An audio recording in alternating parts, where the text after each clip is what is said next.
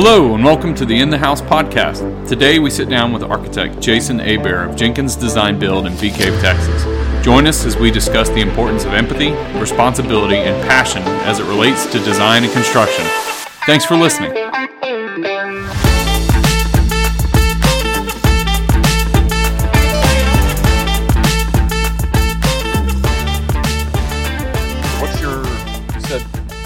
What's your word that you had? What's my word? You said you had a word. Yeah, my daughter gave me a word. I wanted to have do a design thing that we were talking about coming up, and I thought we could talk about a word, and I was gonna come up with some different ideas. I had 3 words I was thinking about, and before I was picking you up, I said, "Hannah, give me a word." And she just smiled, and she said, "Empathy." That's a pretty damn good word. Wow. Especially when it comes to design, because you sometimes we forget to put ourselves in who you're designing for. Do you know what I mean? Yeah. Or who you're working toward. Which there's some selfishness in me in those areas for sure. When I'm designing. Expand on that. I mean, how do you selfish? Well, how do you put empathy in design? I mean, what do you... I think dumb it down for me. A real simple way that I think you start off wanting to create something that gives them joy and enlightens their life, and lets them take the context and their ideas to be able to. They may have a lot of ideas, but you got to put them together. That all put that puzzle together and make it work functionally and visually. And I think the initial intent is you're trying to put yourself in their shoes, but you hit roadblocks or constraints, or they'll want to change it and it gets off path, and then you're like, oh no, we got to get it back over here. And sometimes either you don't have the answer, or you haven't put enough work in, or you want it to be what you want instead of really what they want. You have to listen to it. Yeah, I can see that. And there's the physical thing of literally giving space. There's an old. What would that be? There's a. I like what you're saying. Off of Vittorio Emanuele in Rome, there's an old palace, Palazzo Massimo, where in the front. So, in the olden days, they used to make the bottom base of buildings be fortified. And so they'd literally let the materiality read as like a fortress on the bottom. So they'd have uncut raw stone on the bottom, very push standoffish. And these patrons, way back in the day, I don't know, let's say it's 1,000 years old, we can look this up. But they carved out a portion from the road and covered it for homeless people to be able to sleep at, literally in the bottom of their palace. Wow. So instead of giving that space to the residents, they gave off that they gave a moment of reprieve. So there's the physical giving back that you can have.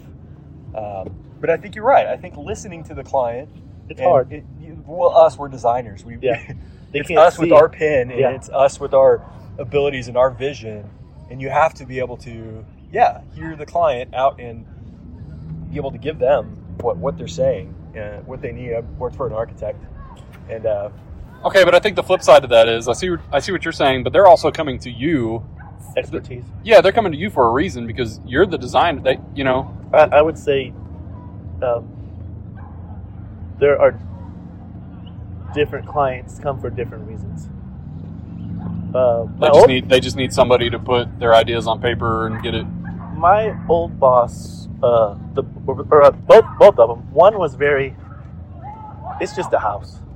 This doesn't matter that much. The other one was like, no, this is life, right? That's how I feel about the difference between production and custom. Production is this is just a house. I'm actually disappointed in production because they don't have to be what they are. Well, of course. There's examples of being other things that can be just as beautiful when you're going to the least common denominator. That's where maybe that's a fear thing because they're trying to sell it. Well, they're trying to maximize efficiency and maximize profits. Do you know what the problem is? Track is? Okay, here it is. I was talking to Ellie last night about this with graphic design. Massimo, like famous. He did all the graphics for New York subway and signage and everything. Super famous. And his thing was design is not a style, it's a language. Yeah. Or not a, what did I say? Not a style, it's a language. Yeah, it's not trending. Design is probably Timeless. I don't know if timeless is the right word. I'm not trying to say that because I think It's that's not hard. the next flavor. Sorry. It's I better look. Because style comes and goes. Good design is a language, not a style. But meaning that a lot of times with the track homes, they want to know what's trending, what's right now, what's this or that. Yeah, I agree. They're not looking at like what a home is. What is a home? It's a Right. shelter, Well, they try like, to make it flashy. Flashy. Yeah. Like, ooh, look at this, granite countertops, or it's got this and this. It's Yeah. like, it's got all the flashy things, but it may not be well built. There's not a lot of thought that goes into it, which is, that's kind of the point. They want to take thought out of the construction process because they're trying to make it as easy as possible to build. And if they were really doing, if your idea is building efficiency track home, you really should. If there's no design involved in it, sometimes homes get too complicated. They need to be simpler, like just done. You know what I mean? Like I love, like Icon with it's one wall, inside and out. I love the concrete, formed insulation in the middle. You're done. You're not painting it. You could do board form. You could do slate, whatever you want to do. Right. But I like there's a simplicity to that makes it like you don't really have to worry about certain things. I agree. I like letting the material be what it is. Yes. Don't cover it up. Don't hide it away. You're letting the raw material show, and I think there is beauty in that, and there is beauty in simplicity too. Do you think we make it too hard though? Building, I think way too hard. On archaic methods, we're still doing stick frame. Archaic I know that's not archaic, but we've been doing the same thing for a long time because that's how we know. Yeah. Oh, and it's a readily available resource. If you're not using these trees that surround us, like what else are you going to do? And you're talking about materiality and that stuff. That's so like small in this of what design can afford people. Like, dude, I could love a good plywood house, man. Yeah. I could love something that captures views, considers the quality of light, is proportional in scale to something it pulls precedence from.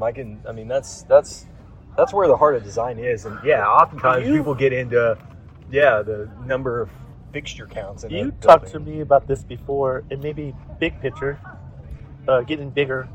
We were looking at things like Barcelona and different areas that created areas for a community, and we've lost that. We used to have a church, a school, the houses, maybe some farm, and they knew each other. Yeah. They didn't have cars to go far places. Exactly. It's the advent of the vehicle that created this situation. You also used to have front porches for a reason because people walked by and said hi to them. Now you have cars that just drive by, But I guess there's not we don't have very good place. So it's maybe even a bigger picture than just community is more stronger than your house. Yeah. If all of us lived in even a dumb thing to say, we all had a Home Depot shed. Like you got 5 family members, you got 5 of them. Yeah. You got your bed in there or whatever. You go take a shower, wherever. But if you were all individuals and lived, I know I'm getting too commune, aren't I? I agree and disagree.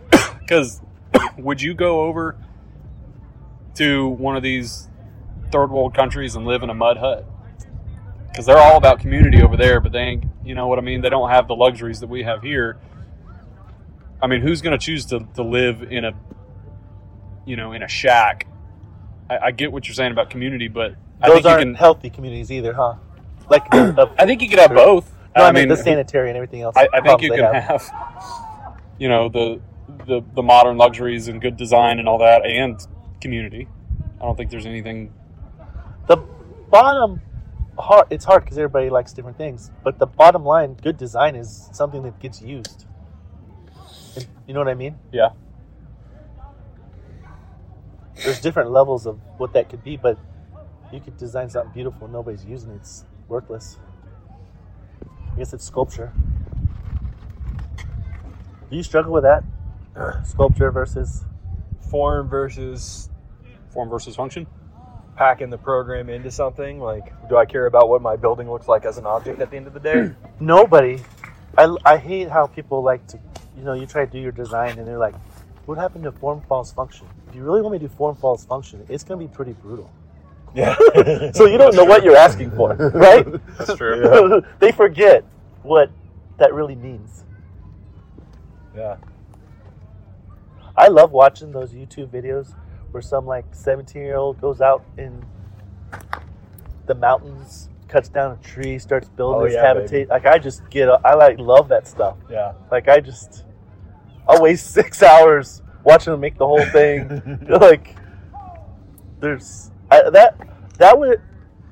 Art in that, I would say, is probably building is what's lacking in my life.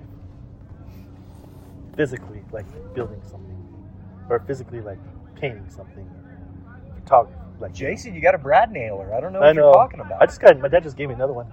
Dude, you got two of them. Both hands. Get them going. I don't know what you're talking about. I made Hannah wanted a frame for a painting, and I took 1x2s real quick and made it, and it was sad. I didn't do a good job. I need to do a better job. It's not even painted. It's just primed 1x2 because she kept wanting it, and I just did it real quick. And I should have you want craft, right? But it takes time. I mean, you control your time, Jason. Oh, I know. You control what art and building that you do. You have hours in the day. I don't care how busy you are that you can allocate to that. Why are you not doing that? Why are you not? Why do we do that? Why do we not? We say that we need something. We say that we should do this thing.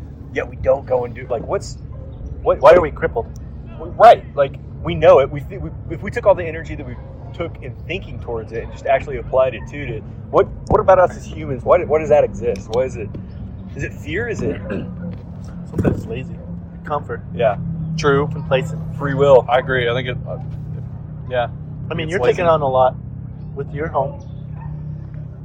Well, yeah, but I consider it kind of a hobby, though. Yeah. It's not just, I need to work on the house because it's in disrepair or I'm trying to add value to it. I mean, that's part of it, but it's also just something I enjoy the process of it. Right. I like working. I think that's what Do you think that is... I think that's what I was made for, is physical labor. And do you think that you're more, you do it, or you oversee it every day? Yeah. Where I don't oversee it every day, but I do like it. Yeah. And sometimes I want things to be perfect, and I'm not actually able to make it good, I can't blame it on the tools, is what I'm saying. I can blame it on me not practicing or working at it. Yeah, that's part of it. Yeah, there's limitations with some of the tools and materials, but I don't know. I mean, what is perfection, though? I don't know if perfection is really attainable. I mean, we have a saying that we're not trying to achieve perfection, we're trying to achieve excellence. Explain that. Well, I think as humans, are we really even physically able to achieve perfection? And what's the cost of that? What's the cost of perfection? Just me waking up, baby. That's perfect. Waking up every day. Do you see the sun shining on me? Yeah, you need some sunscreen on your head there. On my head? You're gonna get burnt. But no, I think it's exponential. I mean, when you try, the closer and closer you try to get to perfect, there is no. It's just incredible. How do you put a number to that? Yeah, That's a good question. I was watching this dumb YouTube, and I can't remember things very well, but it was on infinity, and there's two different kinds of infinity. There's a finite infinity, which is with whole numbers. You can't really. It could get there, right? Right. Because it's a number. But once you break it into fractions or whatever, you can't even get to one. Yeah. So that's back to your perfection thing. Perfection equals infinity. And unless you have infinity, you don't have perfection. Yeah. Because whenever you're going for perfection, you focus on it, right? Yeah. And what are you doing with focus? You're giving your time towards something. You could go and look at a wall and you could be like, man, that's a perfect wall. But the more that you sit there and you spend time looking at it, you're always going to dial in even more and more. And you're going to get to the millimeter of what it is. And so it's really a time game. And that's what design is, right? The more time that you give me to be able to work on this thing, the better the product's going to be. And I feel like that's been lost. I feel like we're in the microwave society. Let's go. It's back to the car thing. Like everything has to happen right now. You're right. And that's what design affords you is the ability to have something that's nice. And if you don't give the time, if you don't allocate that time towards it and take the pause in that moment before it becomes a reality, it's an issue. You're good at knowing when to stop. No. I was getting at, like, you have a goal and like you want to. I gotta get it. I'm always pushing, and I'm always like, I love how you push me, but I'm like holding you back. Like I'm not the one. I don't feel that at all. But you know what I mean? It's like, I don't know. Yeah. Like sometimes you wonder, like, what are you doing? There's different circumstances in life, obviously, where we're different. You know, that's a good question. What pushes you? Opportunity. Just opportunity. Well, no, I mean, because What? like there's nothing better to me. Like, well, there's a couple of highs that you get, like whether it has to do with design, art, or something, and it's something that inspires me, that gets me going. And then there's also when you're designing something and you're like really, you know, dialed in, and you're just like, man, look at, I got this, I got that, and it's coming together. I know it's pride, but it's exciting. Like what pushed, if I didn't have that pushed me, I wouldn't work that hard. right. Because I think that's something that's just kind of internal, right? I mean, The drive? I think you have to have that internal drive to push the envelope, to push beyond what you're capable of, and kind of push boundaries. I mean, not everybody has that. Well, not everybody either are big thinkers either. Like you guys are big thinkers. I'm a fucking battery. I'm a battery, and I need to be recharged, and I need to be Sure. around things that are around me that are giving me back that energy that I can then form and then push towards something. And if I don't have that, then that's the way I operate. If I don't have that, Agreed. then I can't do that. You need to have And something so- that gives it to you. Yeah, There's lots of ways to get it, but other people. But this right here, this is what you're saying. This is what recharges my battery and kind of reinvigorates my passion, is being together with like-minded people who are equally passionate. It's like when you go to the gym and you have a workout partner. Do you want somebody who's gonna hold you back, or do you want somebody who's gonna push you? Right? You have that. I guess you have something to aspire to, and so you try to surround yourself with people who are better than you or smarter than you, or and you're like, man, That's a good point. You know what I mean? No, that's a good I'm point. probably not articulating it as well. No, I think that's dead on to having people that not only you want to be able to feed off them too, what they give, right? So that helps you. The ideas that you're able to talk about, or the ideas that, that's what I mean by the big thinkers. You're thinking differently. You're thinking about different ways of doing things. Thinking outside the box. Thinking outside the box. Thinking of. I think that's what I like most about the construction side of things, is you have to adapt. You have to be an outside of the box thinker, because if you get in this rut where you just know it has to be one way, you're gonna have problems. You have to be able to come into a situation and say, okay, well, how are we gonna solve this? How are we gonna get our mental gymnastics? Yeah, mental gymnastics. I mean, however you want to put it, but it's how are we going to work through this in a way that's going to achieve the wanted outcome, right? Whether that's a certain aesthetic, talking about design, really, you're trying to achieve the overall design, but there's other parameters like budget and materials and the actual labor, that the people performing the work. And you have to look at all of those parameters and figure out the best way to go about doing something that's going to achieve the most excellent outcome. And it's a puzzle. It's a giant puzzle. It's a giant freaking puzzle, and it's challenging and Getting it's fun. Those pieces to fit right versus jamming them in there is a big a big, it's effort. And schedule. Sorry, I forgot. It's time bound. It's time oriented. You can't just sit there forever. You got to make a decision. You got to move forward. You only have a certain amount of money to do it. Well, that goes back to the perfect thing. Okay. You can't take all that time trying to make everything perfect and won't get anything done. Well, yeah. It's paralysis. It's shutting down. It's turning down all those knobs in your head and just looking at it and thinking like, all right, here's what we got to do, and focus on how you're going to make that happen. If you just sit there and you look at it, and I guess there's two types of people, right? It's like one's going to be like, oh, I'm going to go in and look at the schedule and the laborers, and then there's the other person that's like, I'm not going to do that. I'm just going to go in there and I'm going to figure out how to make this thing happen. But I think that's what's great about being able to work with a team, is because everybody's good at something. True. No one person is good. No one person is good at everything. Yeah, agree. But when you combine everybody's expertise, like somebody's probably really good at stacking trades and driving schedule and whatnot, and you might have another person who really has an eye for design, and you might have another person who's just a people person and wanting to make sure everybody's happy, and you put all that together, and what do you get? You're all working towards the same goal, and I think that's the recipe for success. That's the recipe to achieve excellence is having a team, that help you. Well, that's good too, to have the team that you can bounce off too, because sometimes in your own little world, you start questioning yourself, and you get paralysis that way, and you're like, oh, is this right? Is this going to work? Like, you can start, like, it's almost like you cripple yourself. Well, I saw another thing the other day.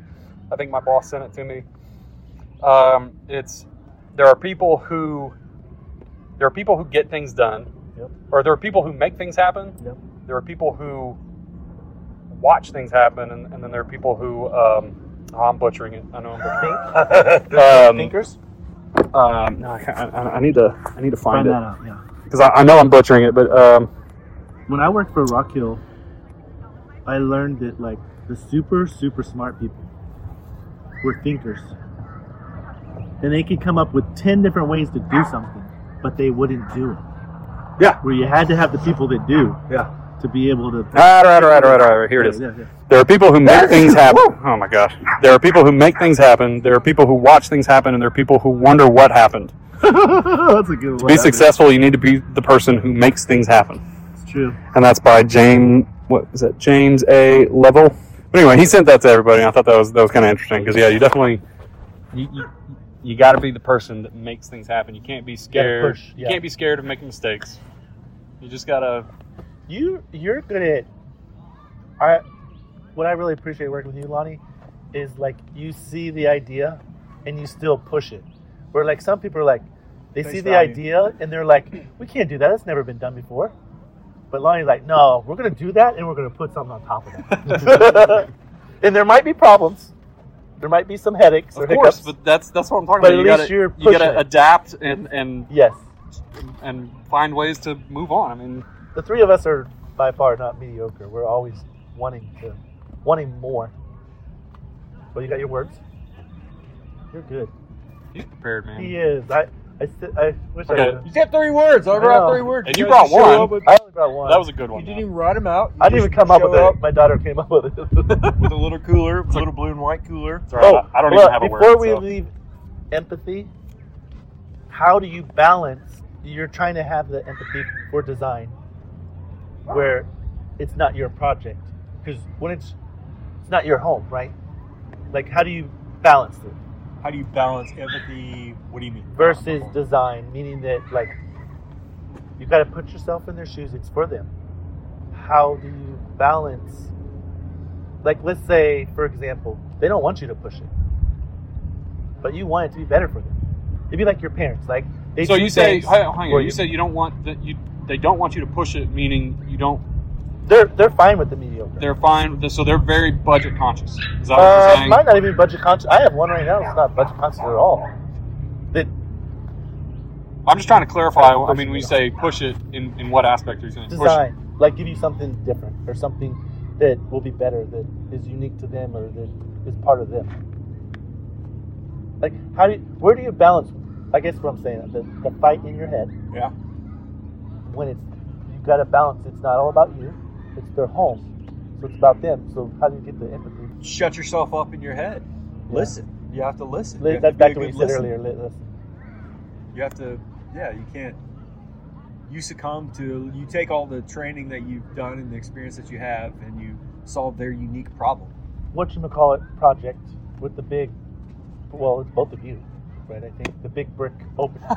Yeah, the one I think over that is pushing Lake design, Travis. And you are giving them, and this probably isn't Trump's all about. wall. They called it Trump's wall. No. Oh, sorry, that's what they called it. Who did? Kidding me? There's a big hole in it. Well, There's some irony in that. Yeah. There's a lot of holes. Damn it. Sorry, that's I hate to be. What about it? I was just saying that's what they called. You talk. It's your design. You talk about it. But I don't think it was the clients. I think you weren't doing anything with the clients. But I think on well, they didn't liked want it, right? Or did no, they did, because otherwise we wouldn't have it. Okay. The I had to budget, sell the shit the out budget of it. I mean, people. it's I don't know, $30,000 whatever thing to be able to tack onto this building and say, this is where my line stopped on the page, and this is where this thing goes, and this is what it is. Not everybody sees the beauty in the structure. They don't understand the why, right? Yeah. So they don't understand the. Describe to everybody kind of what we're talking about. We're kind of talking about this wall. I mean, what? There's this per. So there's this, Mark. This is your design. I mean, it was a house that you designed for a couple over off Lake Travis. It was what, like 2,500 square feet. It wasn't a massive house. I don't even think it was that. 2,200, whatever, 2,100. 2,200. So you had the house, and then kind of coming off of the front of the house was just this brick wall. I mean, back up. It went through the house, and so it was like a continuation. And to make it not just a solid wall, he put a hole in it to add another part of space. Right, it framed the view of beyond. So yeah. No, it started out as we're trying to figure out how this thing sites well on the lot, capturing views, its orientation to what the sun is, where we put it on the lot. And so in drawing it, we kept on having this knuckle, this pinwheel of where all this organization happens on that line. And there was an interior moment that defined public and private spaces. And when drawing it, I kept on drawing a line that happened outside of the building footprint. And I struggled with it, and I kept pushing it. And eventually, that line existed no longer on the page. It existed in the field, where it's a big brick wall with stacked bond bricks, where it's got this punch-out opening, and it has some functional aspects to it. You can drive and you can park next to it. It conceals it divides, but it's still open. But it was a moment of realizing that this is a good scenario, and anybody else would just say just nix the thing. But after it was why built, is that going out into the landscape? They don't understand the art of it. Which I think somebody tried to make that happen, right? Just delete it because it was unnecessary cost or whatever, and looking at budget constraints, it was like, well, you could probably cut this, and you kind of stuck to it and said, no, this is part of it. We're doing this. It's the nose of the face. It's the. But the clients were on board. Well, yeah, I mean, we're fortunate. They were definitely, they loved your design, and they saw the value in that. And sometimes they can't. Maybe that's my point. Sometimes they can't understand what we're doing and don't see it, but you have to do it, and then they appreciate it. I guess maybe that's what I'm saying. The balance of me being selfish to make something. Like, one thing about that wall that most people don't understand about, for me, for architecture, is they see 4 walls. I don't see 4 walls. I don't see the house as an object. I see the house, like you could say, like, I like to think of it like a verb where you experience it. And you made a different experience. Yeah. And being able, I love a house or a courtyard, or the house creates spaces even outside just as much as it's creating inside. Yeah. You know? So, like, that was what that did. It actually touched on the outside. If you look at even some of those villas and stuff, sometimes they would just have those walls go 50 feet, just to tie to the landscape, Like, I think there's beauty in that. And I know that goes back to there's not the function, right? I mean, the function is the beauty. Like, why can't the function Our job is to make things beautiful. Otherwise, they would just go buy a fucking plan out of a 5,000 square foot thing on a shelf at a grocery store. Like, people don't come to us to find the most logical thing. They come to us because they know that they have this undesirable, unfulfilled thing where they want to have their beauty in their thing. But see, that was my point earlier. Project is you have to be empathetic and take what they want, but they're also coming to you for a As the reason expert, yeah. because you're the expert, Or the creative, or they've seen projects that you've designed before, and they say, I really want that, and it's like, I don't know how to express in 3 dimensions what it is I'm looking for, but I trust you because I've seen what you've designed in the past, and so I'm coming to you as the expert to take my thoughts and feelings and transform that into some 3-dimensional piece of art that we can live in. I think working with you on your house, well, of course, I think you were very much that way to begin with, right? Demanding? No, like open, Oh. like trust. Oh, for sure. So that was very gratifying. But at the same time, there were times when I'd be like, man, I don't want to do this whole thing down here. I don't want this thing here. Like, and I remember one time we changed where we put, instead of the bedrooms being low, we did them up high. Uh-huh. And I'm like, this is good. And they're like, no, we're going to put it back down. I'm like, dude! Like, that's what I mean, and that's what I'm getting at. Like, Yeah. how do you deal with those? I'm taking my personal. I think you actually designed it up there originally that way, with the bedrooms that were up on top. Which house? On his. Oh, yeah. And Stock them in the canopy. And I really liked, it was unique going down the hill, but it also got lost. Like the architecture, it had a moment. I actually stole your, What?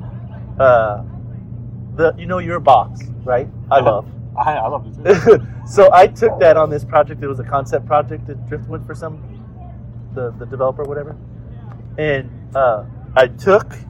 so you got the house down here, and I put that box on the top, and you walked in and the stairs went up to it, and there's a vineyard out the back. Yeah. So that was the wine party room up there. The hangout, this is where you entertain up there because you see the vineyard. Uh-huh. And I was so excited, and we were showing it to the people at Driftwood or whatever. And they're like, I don't know who designed this, but you can't walk in a house and just go upstairs. That's just like the word. That's 101. That will never sell. Remember that one house had us do that? Yeah, we couldn't sell that house. I'm just like, what do you know? Yeah. Like, I'm setting up the moment. Of course, I got to move it. Right. But I moved it. But I didn't want to. And But it wasn't even their house. I think the last point I want to make is that you brought up empathy, but I think with that, in what you're saying about, I want to make this, I want to make this mine, but Yeah. I think that tension there between what the client wants and what you want Was what makes it better. is I think it's necessary. Yeah. You need a constraint, too. Because I think through that tension is what sparks creativity. Better stuff. If you literally had no parameters and if you had a wide open field and you could design whatever you want, you could probably design something really cool. But let's say now you add in, it's a sloping lot, it's tight. You need context. I 100%. And they have certain parameters that they need to. I think it sparks something that's a little bit more. That brings about the out of the box thinking and having to fit these parameters. And I think that's what makes things that brings about more creativity. Mark, what word did you have? You had 3. He has 3. I want to hear him. Okay. I'm an in the empathy thing. Okay, you in the empathy thing. Yeah, I probably didn't end it on a good. I'm sorry. No, it's not about that. It's just something else I want to say. Like, they're one of my favorite lyrics of all time. It says, "What good is one wind chime hanging all alone? It's a sound our collisions make. It's if we're out there as individuals, just bulldogging the scenario, and we don't have this culture, this pairing, this conversation, this drawdown of thoughts and ideas and the evolution and the new idea that generates off of it. Like, what are we? We can't work in these vacuums. So I think that with having empathy is to hear.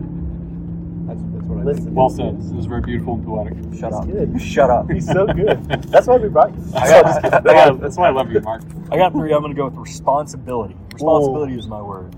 That's almost close to the empathy. Yeah. It's your responsibility to listen.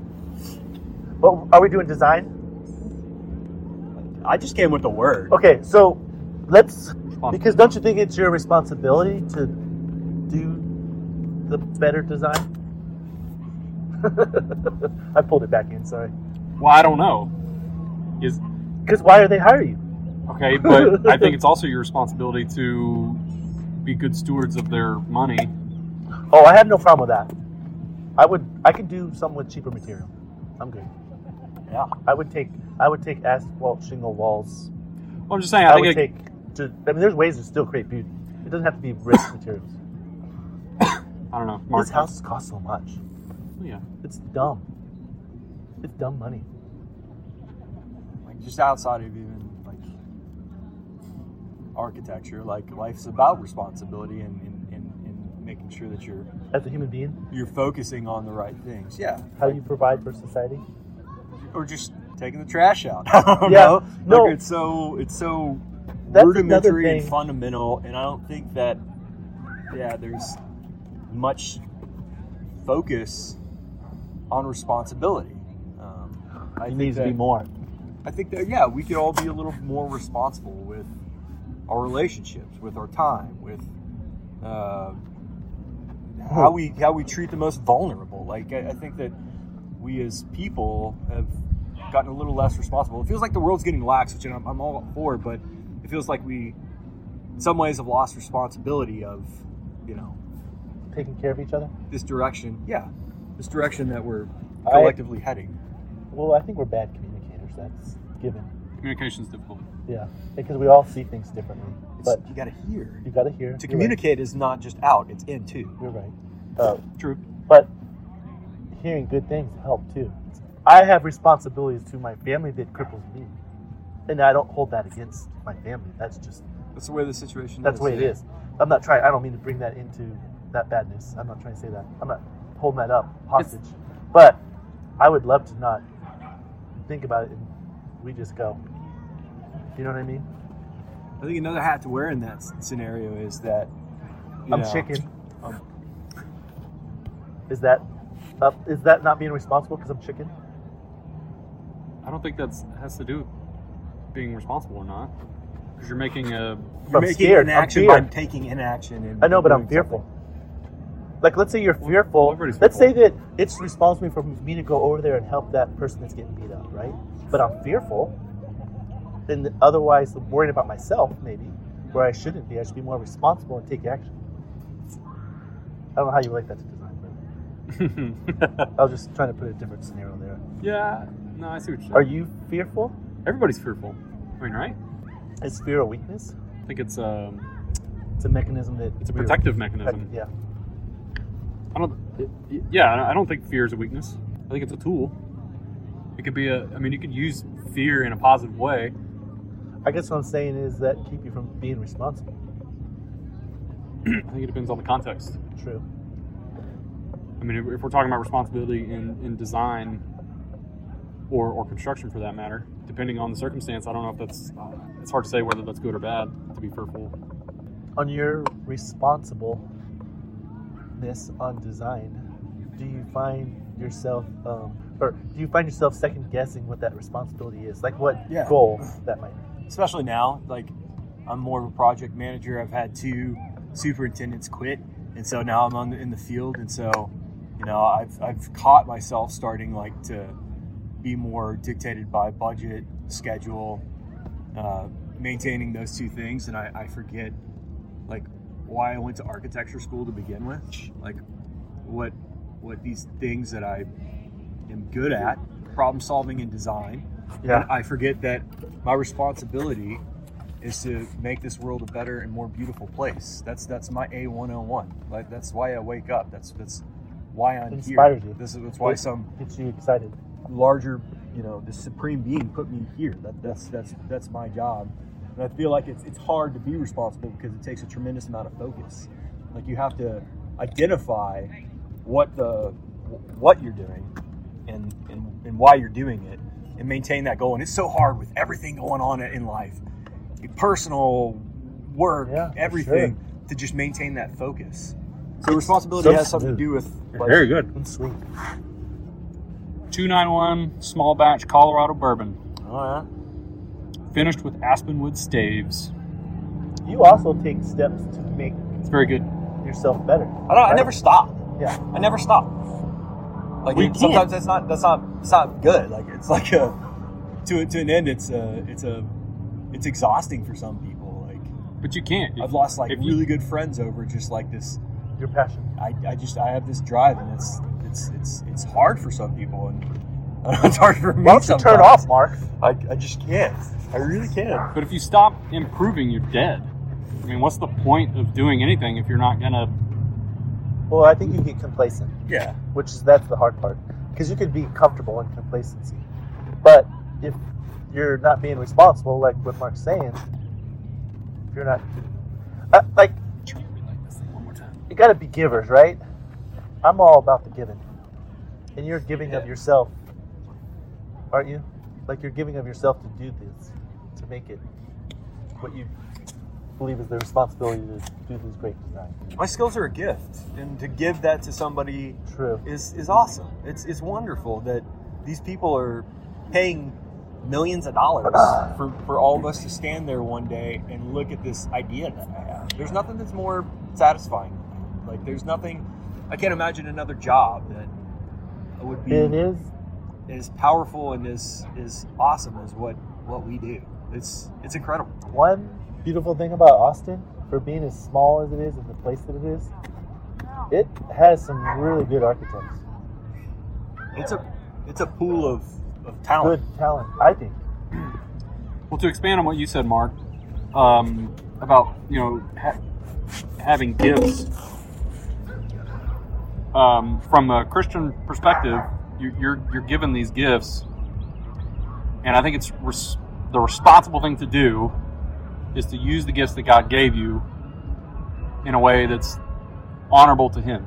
You know, I think we're talking about using your gifts to benefit others, which is. I think you can take it out of a religious application too, and just like do what you're good at, like kind of thing. I think it's don't abuse what He gave you. Whether it's God or not use what He gave you. I think the irresponsible thing to do is to not use the gifts that you were given. How about this gift that you know, or I think I know. You know what yours is. Imagine if you didn't know. I can't believe a life with not knowing. I was talking with your wife before you showed up, Shelly, about like your son trying to be able to figure out, like, he wants to be an engineer. He knows that he's good at that, but he doesn't know. And it's like, we're asking 18-year-olds, what do you want to do for the rest of your life? Yeah, I'm so fortunate that I got exposure into design early on and knew that, hey, baby, this is what I'm signing up for. Or you went down a path and you liked it. Right. Because even school may be great, and you get to the real world, yeah, and it's not the same. I had a friend that went through biomedical engineering, and then she went out to work to do a residency, and like one of the first things I had to do was like crack a bone of a rat, and so she just went through, dominated school, got a full ride, all this stuff.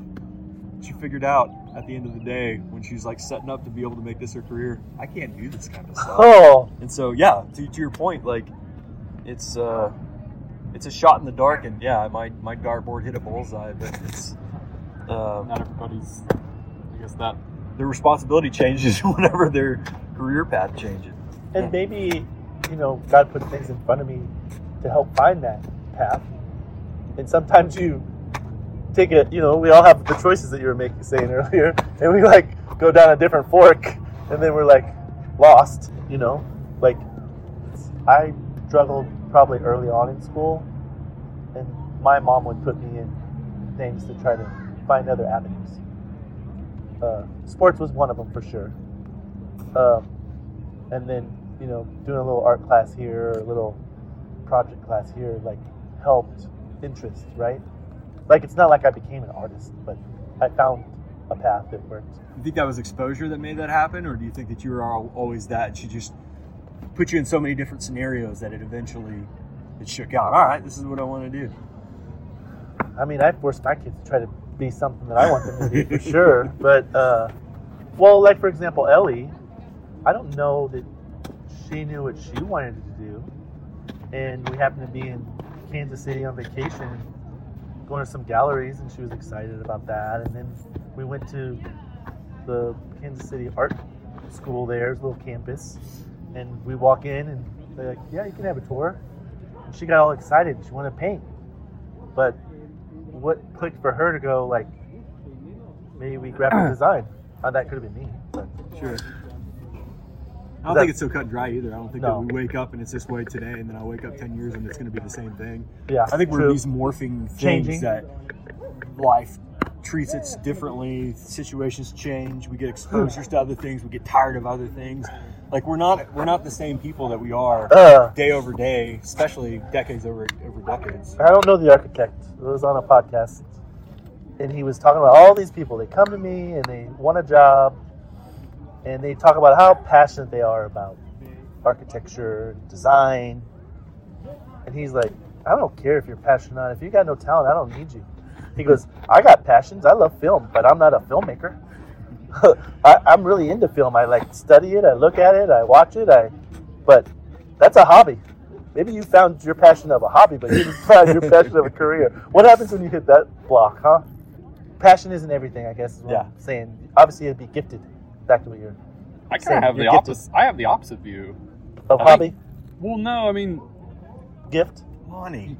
You get a guy that's out there that's like, I'll pour your foundation, man. I love concrete. Like I play with concrete whenever I'm done. And then you go out there and all the ties are off, the plumbing's off. Like, if he's not good at it, then you have to take the dog behind the shed and shoot it. Like you can't allow that thing to happen, man. Like you can't. I get what you're saying, but I guess from my perspective is you can't teach passion. You can teach skills, and you can learn. You might have somebody who's really not good at something, but they can learn how to be good at it. But if they're doing a job that they're not passionate about, then they'll never ever learn to be good at it because they're not passionate about it. You're saying you're really saying though you just need both. Well, you do need both, but I think it goes hand in hand. But I'm on the flip side that I think passion is more important than skill, because skill you can learn. You can learn a new skill. You can learn to do a certain skill even better. But if you're not passionate about it, you can't teach somebody passionate. I grew up that you could do anything. My parents or my mom, right? Okay. And I remember that's a positive attitude. So that kind of gets you thinking you can do anything. And I remember there was like, somebody was saying something about the Olympics and figure skaters, and they're like, your body's not fit to do that. You were not, God didn't make you that way. I don't care how passionate you are about it, you can't do it. So the gift that he gives you, I think, is stronger than the passion. You just hope you have the passion the passion is what motivates you. How unfair of a life would it have been if Hulk Hogan wanted to be a ballerina and everybody just kept telling him, go get it, Hulk, go get that thing, and he just keeps failing and he can never do this stuff. Like, I hope you have to be honest. You have to be honest. You have to be responsible and honesty of. I agree with passion is very important. I see y'all's points too. I agree with that. I don't know. Another way to look at it is the tax guy. I was like losing money, and I had a tax person for like my side jobs and stuff, and started doing that. He goes, when you have enough losses over a certain amount of years, the government sees that as a hobby, not a job. So quit. You can't be asking the government for money. A hobby is a weird thing, though, because is a hobby what you always want to do? A hobby's a thing where you can fail at it miserably and it not affect your finances. That's the way I look at a hobby. Well, yeah. I used to make Ellie. She wasn't allowed to sit in front of the TV or the computer unless she was doing something else. And to this day, she is good at it. Like, she'll crochet. She'll do other things. But it's actually kind of fascinating. That was actually a good thing I worked with her. Now, the other kids don't do it. But, but don't you think that's pretty good? I think I do. I agree. I think passion and skill goes hand in hand. But I think the thing is you got to take whatever your passion is and become skillful at it. Maybe that's a different way of saying it. You always could. I know I'm not even close to being I love that there's other people out there that are better to inspire me, right? So that's where I can hone my skill to get to it. But I have to have some skill to be able to tap into it. Yeah. I had a friend in undergrad that was an incredible illustrator, Josh Hallett. Shout out, Josh. Yeah, Josh. I'll send this to you. Yeah, Josh. And he would just sit there in like classes and just draw, and the most beautiful drawings. But he had to go somewhere else to be able to use that skill set to do this other thing. And he was passionate about architecture too. But I don't know. I don't think that I don't think that passion and talent go hand in hand. Like I think you can have talent in something. Well, I didn't say talent. I said skill. Passion and skill. But we were Because you were saying that you could not, like, you could have passion in something but have no skill, and you got to take the dog behind the shed and shoot it. Yeah. That's what you're saying. We weren't saying passion. But skill, but no passion. That's what we weren't talking about talent. We were talking about skill. But we were talking about gift. Talent is also another thing you can't teach. You can't teach somebody a talent. You're either talented or you're not. Which is the same as gift. Which is the same thing as same thing as gift. Gift is where we were. Sure. So I didn't say talent. I said skill. Skill, you can learn skill. You can become proficient at whatever skill you want to be. I wouldn't say you can become proficient. It might take longer. Well, okay, you whatever. Become better at it. It just takes more time. Okay, but eventually you could become proficient at it. And how much time do you want to put into it? Do you really think that anybody can do anything? Do you really think that? Are you asking? I can't see through your sunglasses. Yeah. You're looking at me? Yeah, you're looking at me. Look at you. Who are you looking at? Do you think that anybody? No, there's no one else here. No, I don't think. I think it's a good concept to teach children. All right, when they're a kid, you say you can be whatever you want to be, which is true. You can be whatever you want to be. But I think at a certain point, you can be whatever you want to be, but you can't be everything. Okay, so you got to pick something, and I think that thing you pick is based on whatever it is you're passionate about.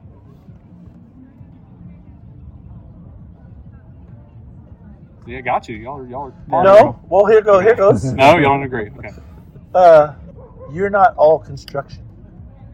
No. Which I think I'm not all architecture. Right. We're both have a balance where we might be stronger in one than the other, but you have an artistic. Yeah. You're not just like, oh, here's the plans. We gotta do it like this. Like you're experimental. You're creative. You're able to look at ways that it could. That's another thing to be said. With the design, doesn't stop at drawing. Someone's got to figure it out. Still, somebody's got to figure out how to build the darn thing. Yeah, and you can draw to figure out how to build it, but there's always something it's not. You know what I mean? There's parts. It's all theoretical until the rubber meets the road. Yeah. Until you start nailing boards together, it's all theory. You don't know what the hell's going to happen until you start building it, and you get out there and you realize like, okay, we got to. It might be minor. You know, well, this plumbing vent didn't end up right where it's supposed to, so we got to shift this wall over a little bit. That's a minor change. It's not going to kill everything.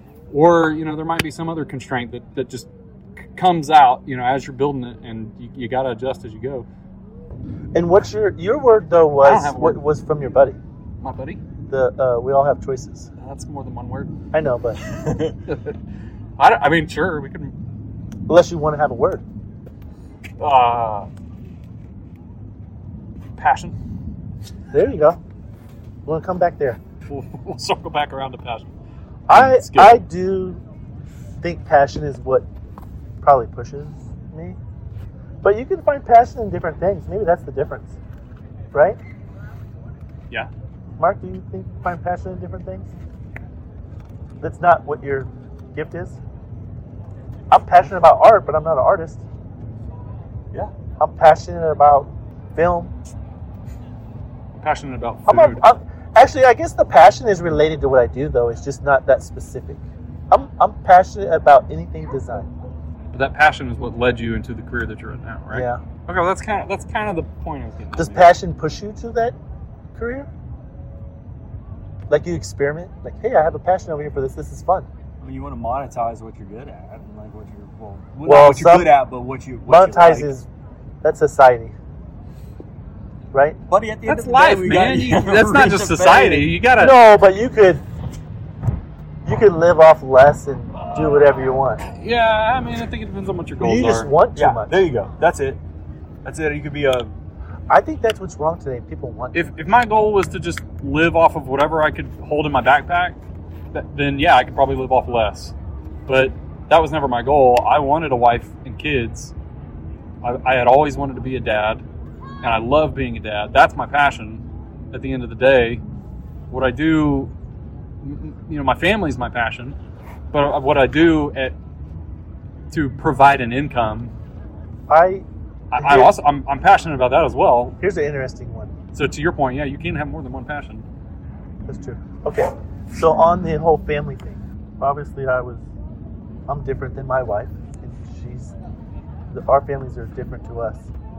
And I read something where when you leave or grow up or whatever, you move on to, like, your kids are going to move on. They're not going to be your family anymore. They're your family. I guess the unique thing, they're your blood, but they do move on. Like, my kids are leaving. Well, as they should. Yeah, they should. I mean, that's your... But then they're not my family anymore. They're still your family. Yeah, what are you talking about? but they're not. They're still... Well, they are. Your role as a dad is to... Your role is to prepare them to go off into the world. It's the Eames power of 10 and do their own. One day you're going to move on, and it's going to be in a literal sense. You're going to be a tree. You're going to be a chipmunk. You're going to be some physical embodiment here on Earth. Definitely a chipmunk. Okay, back to design. The power of 10, and this is all over my head now. Sorry. No, well, show it to them. Eames Might be a little too deep of a... No, but what's so amazing about it is that they were so simple, and this was way ahead of their time. Don't you think? Like, if you did that now, it'd be easy. They did this a long time ago. mind-blowing. It's mind-blowing when they did it. It's weird that they were able to think, the creativity that they had, and the givers that they were. Like, their idea was for the masses. Design is for everyone. Like, that's pretty special. That's harder to find today. Anyways, it's this. I think it's in the park by the arch, and there's a person out on the field, laying on a blanket, having a picnic. They're sitting there. Starts leaving. The camera starts leaving. Every power's a 10. Then you see the park. Then you see Austin. Then you see Texas. Then you see the world. Then you see the space. You see the planets. Yeah. Then you see, and it goes all the way out. Then it comes back down to these people. Okay. Then it goes in and it looks at the very looks at your skin, and then it goes into your boson particle that's in the inside of us, and that's like, yeah. Was that for an exposition? What are we talking about then? No, design. The creativity of that idea. He was so attached to his child, and then they leave the nucleus family, and then they start their own family, and they go on, and he is half of what their genetic biome is, and they're going in, and they're going to push that until forever and ever and ever. And it goes the other way before me. And it goes before you. And we're just, it's this moment, it's this idea of time, this idea of concept of scale of things, that you're talking about something that's so attached right now, but there's more before it and more after it. How come we don't do more with time with design? What's the iteration of the embodiment of time in architecture? Well, I think it could be theoretical or physical, like mashing up of multi-generational living, or are you saying like an actual yes, or that would be the physical, or physical would also be like the house transforming. Like you measure your kid in the door frame, they get bigger, and we measure you and you get shorter. Like that's true, isn't it? They're showing. What does that mean? What does time in a building mean? In the theoretical sense, like all that you bring to it from the past, and then all that's going to bring forward to the future. That's the concept of time in the space, or in the physical sense, either what you're saying, multi-generational, or the house, it's like the pop-up camper, right? It just keeps growing. Yeah, like you got another kid or another family, the grandparents come back, whatever. I think that's probably sad too. We no longer take in our elderly in our home, our culture. Other cultures are better. Yeah. I would say Asian, Mexican are better at taking care of the elderly that we're not. Definitely. It's a little harder. Is that a societal change? Like what we've created in old folks' homes and everything else that we've created? Well, how do we want to sum this up? We have passion. We do. Here you go. I think it's responsible. You're responsible to be empathetic Which creates your passion.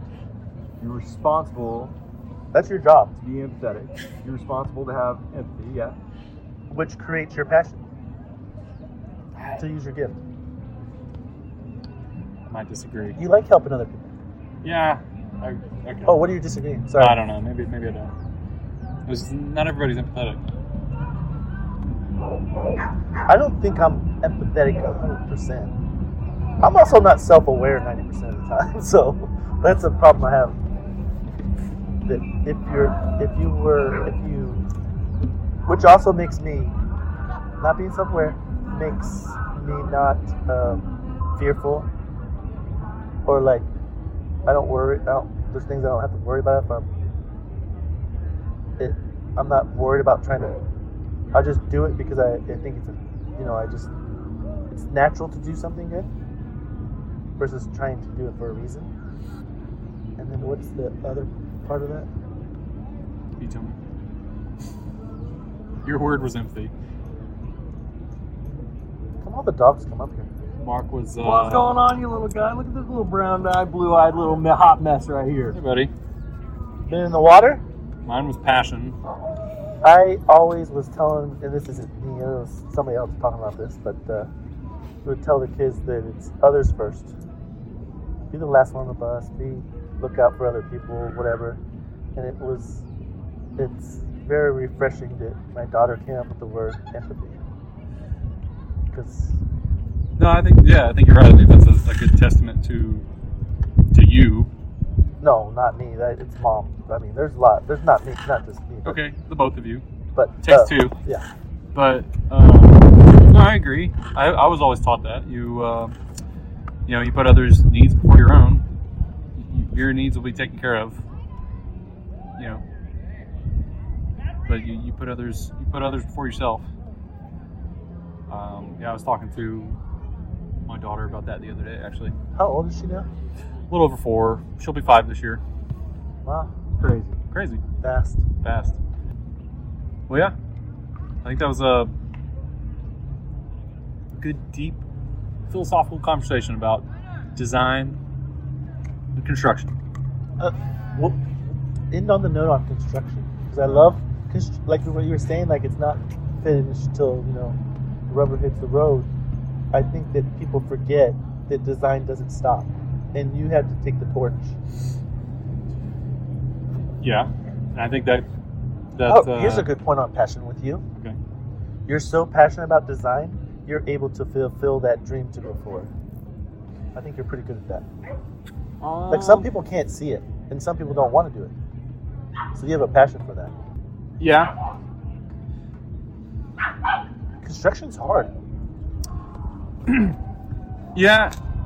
Well, it is, and it kind of goes back to what I was saying earlier. It's construction is, because you're working within, you got a lot of parameters. You're trying to build this thing. You're trying to make this come to life, but you have all of these. You have schedule, budget, quality.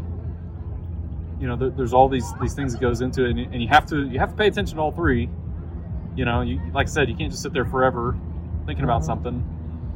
It has to be done in a timely manner. It has to be done well. It has to be performed well, and it also has to not break the budget. At the end of the day, you can't just blow the entire budget because either A, you did it wrong, or B, you had a thought and you want to, take this idea and run with it and just go crazy. But so you're responsible to all three of those. And hey, puppy.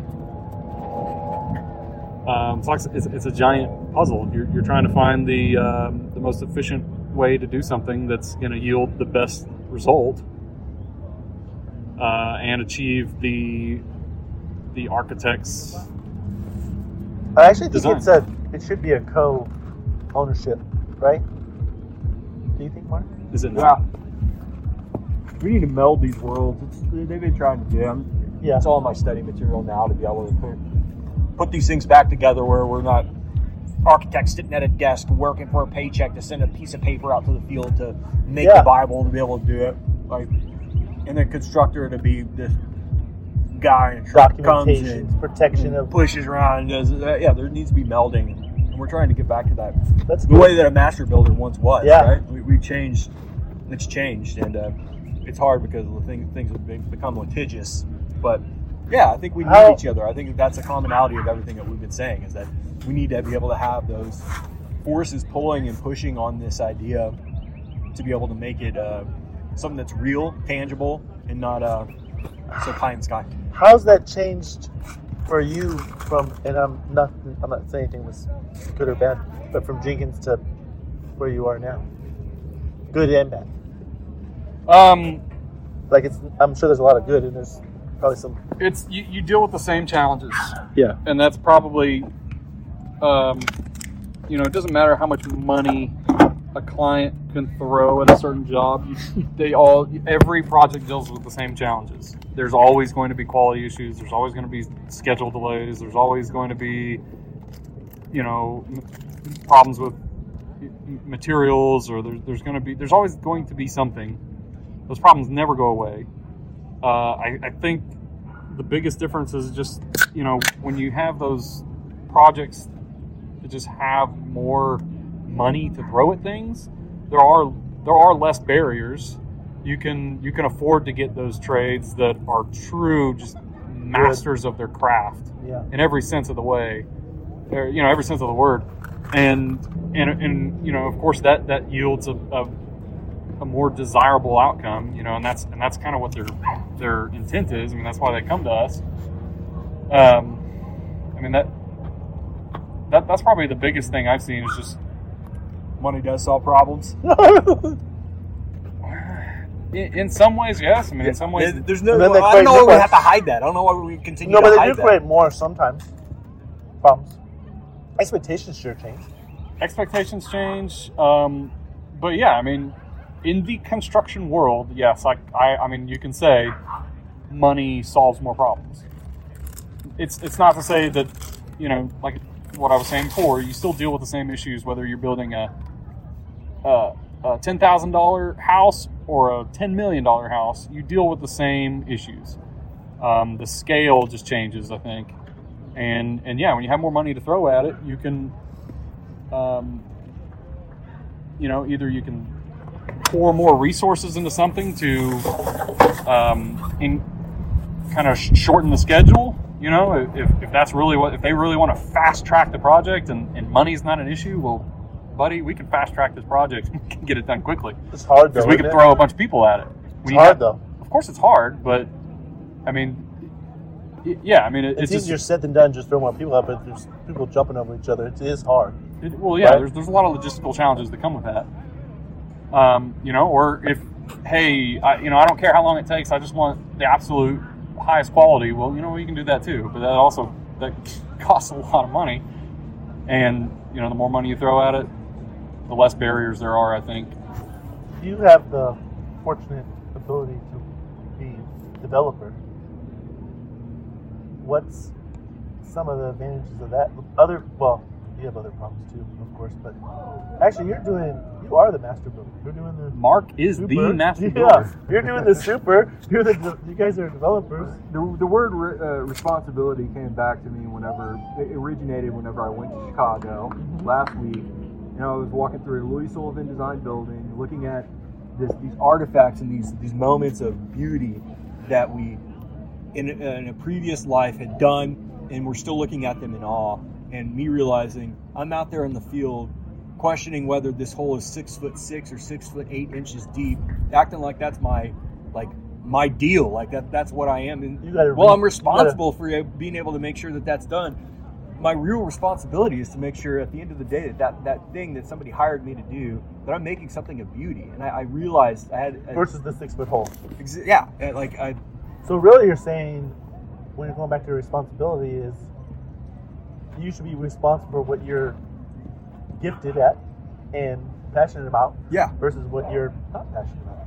And so in development, it's about making sure you maintain the focus and the goal, which is design professionals recapturing development and not prioritizing the thing for $1 per square foot, which is a metric. There's money that's associated with this. We can't be naive and think that doesn't happen, but to make better spaces.